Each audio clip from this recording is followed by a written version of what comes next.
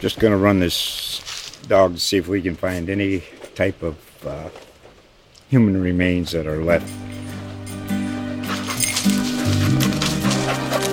Listen to Where Secrets Go to Die, The Disappearance of Derek Hennigan. From the Detroit Free Press, a new podcast set in the woods of Michigan's Upper Peninsula. Available on Apple, Spotify, Freep.com, or wherever you get your podcasts. This is Burlington Behind the Story, where we go behind the scenes of our latest stories and talk to the reporters who worked on them. I'm Gianluca. And I'm reporter Lisa Broadt. And it's April 10th, and we are deep into our coverage of the coronavirus in Burlington County. It's been a while since we've been on air, but everybody's been all hands on deck, covering pretty much every angle of the virus that we can get to.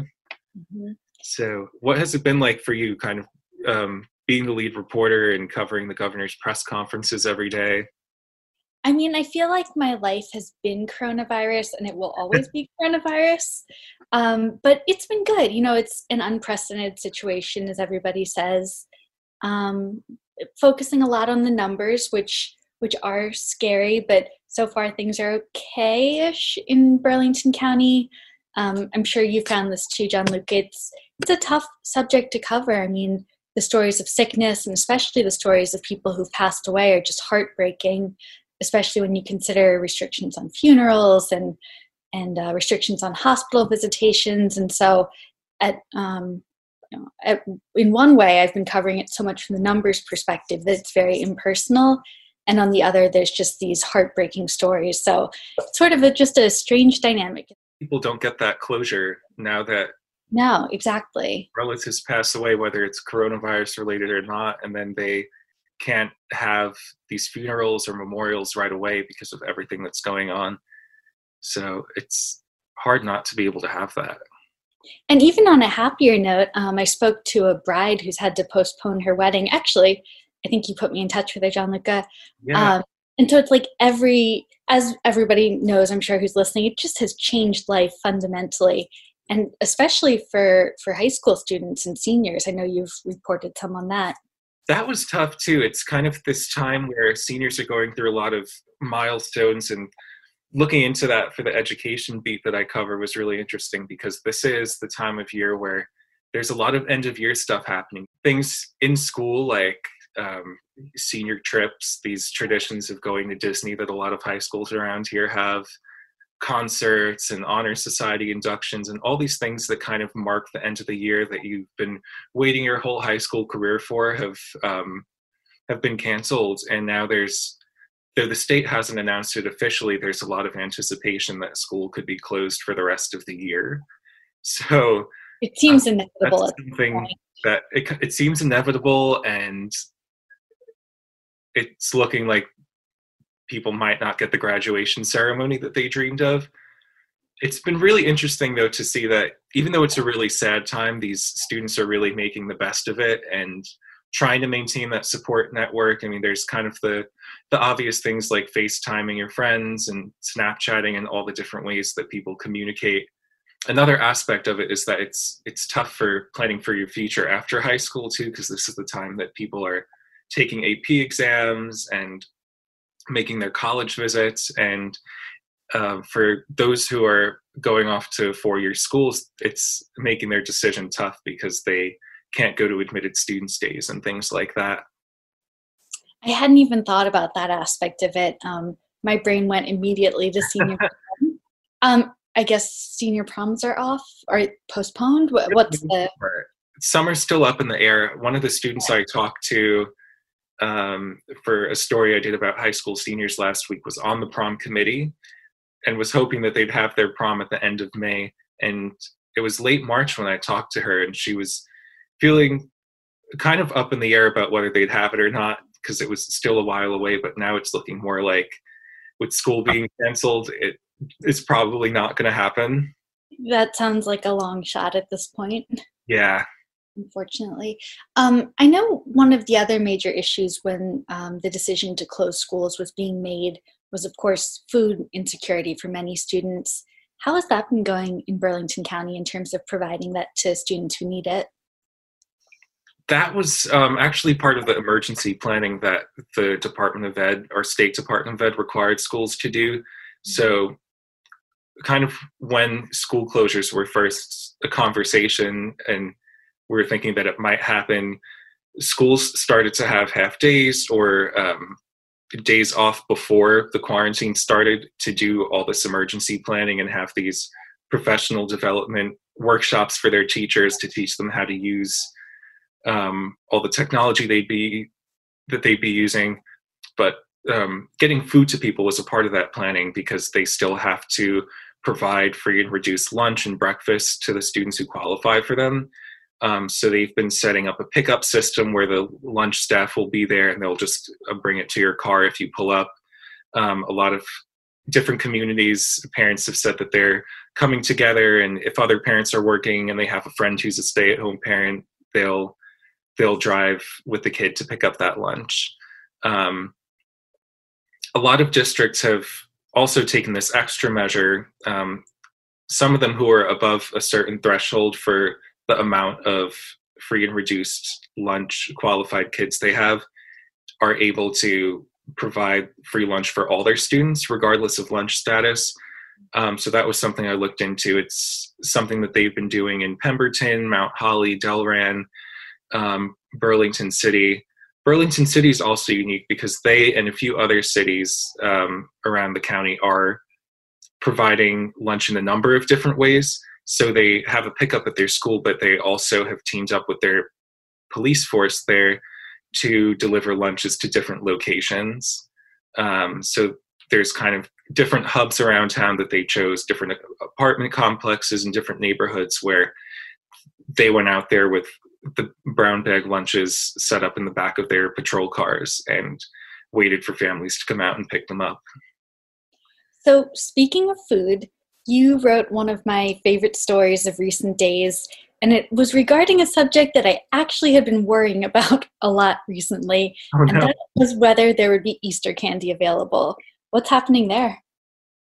That one's been tough. So a lot of candy and chocolate shops, some have chosen to close to protect their employees, including the Candy Jar by 1892 in Bordentown City. But a lot are technically essential businesses because they sell food. So they've been able to still operate and have their employees come in. So I talked to some candy shop owners this week about how things are going, because this is kind of like the second best week for them after Christmas. It's a big season for getting candy. They're selling chocolate bunnies and chocolate eggs and all the usual Easter basket filling things that you think of. They said the business hasn't been as good as it usually is, of course, given everything that's going on, but they've still had a pretty strong customer base. They've just had to do things differently. So they've been making deliveries to people's houses with different kinds of pre-made baskets. They're doing curbside pickup at their locations. They're not letting people into shop. So it's a bit more complicated because the employees and the owners at these stores are basically doing the shopping for the customers in their store and like putting their carts together. So it's a long process, but they said that people who really love the stores have been really patient and willing to wait to get all the things that they need. That's awesome. I don't want to exaggerate, but I think I'm going to have to add them to my list of coronavirus heroes, right up there with healthcare. So you've been doing a lot of work on how coronavirus has affected nursing homes around here. What have you kind of gotten from that research and reporting so far? Yeah, I mean, from the very beginning, nursing homes have been a huge concern across the country when you look at what happened in Washington State, and then, of course, here in New Jersey.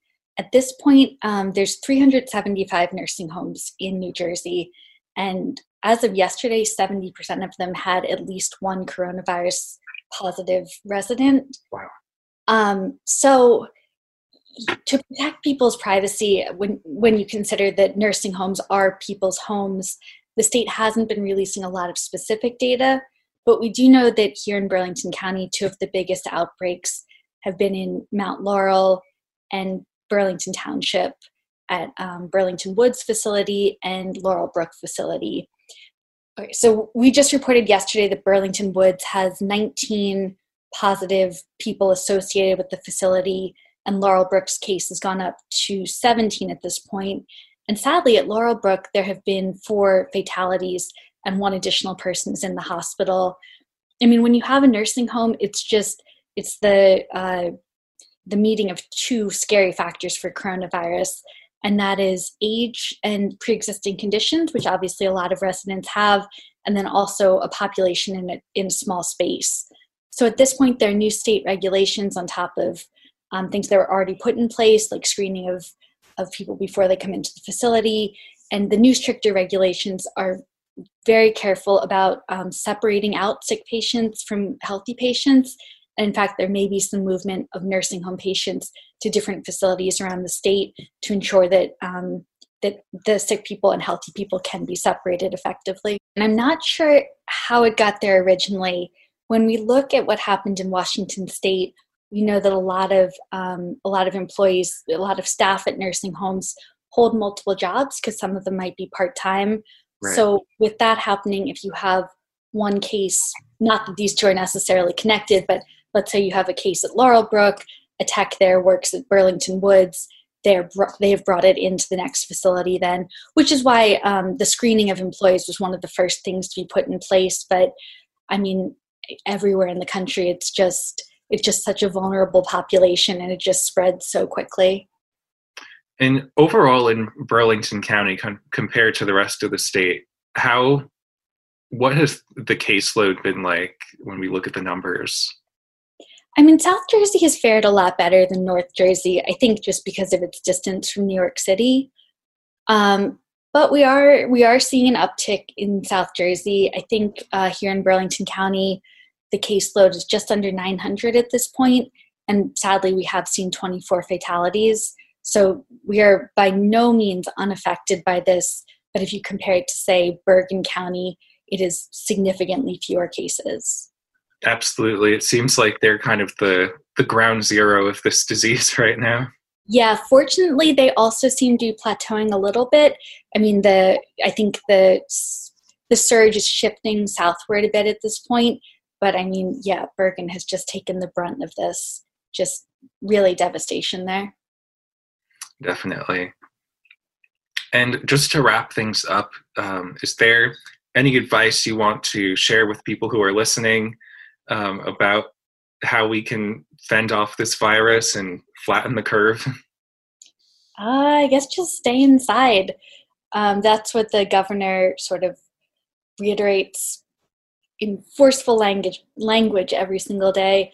Stay at home, don't congregate. If you do go outside, wear a face covering and stay 6 feet from other people. So that's what Governor Phil Murphy has to say. Great, yeah. Well, that will be my recommendations as well. We'll definitely be staying inside as much as we can, and hope that everyone's listening will do the same and stay safe and healthy. So definitely stay safe, everybody. If you would like to keep up with our podcast and follow more of our coverage, check us out at burlingtoncountytimes.com and listen to us on Google, Apple, or Spotify. Thanks for listening, and stay safe and healthy out there. Just going to run this dog to see if we can find any type of human remains that are left. Listen to Where Secrets Go to Die, The Disappearance of Derek Hennigan. From the Detroit Free Press, a new podcast set in the woods of Michigan's Upper Peninsula. Available on Apple, Spotify, Freep.com, or wherever you get your podcasts.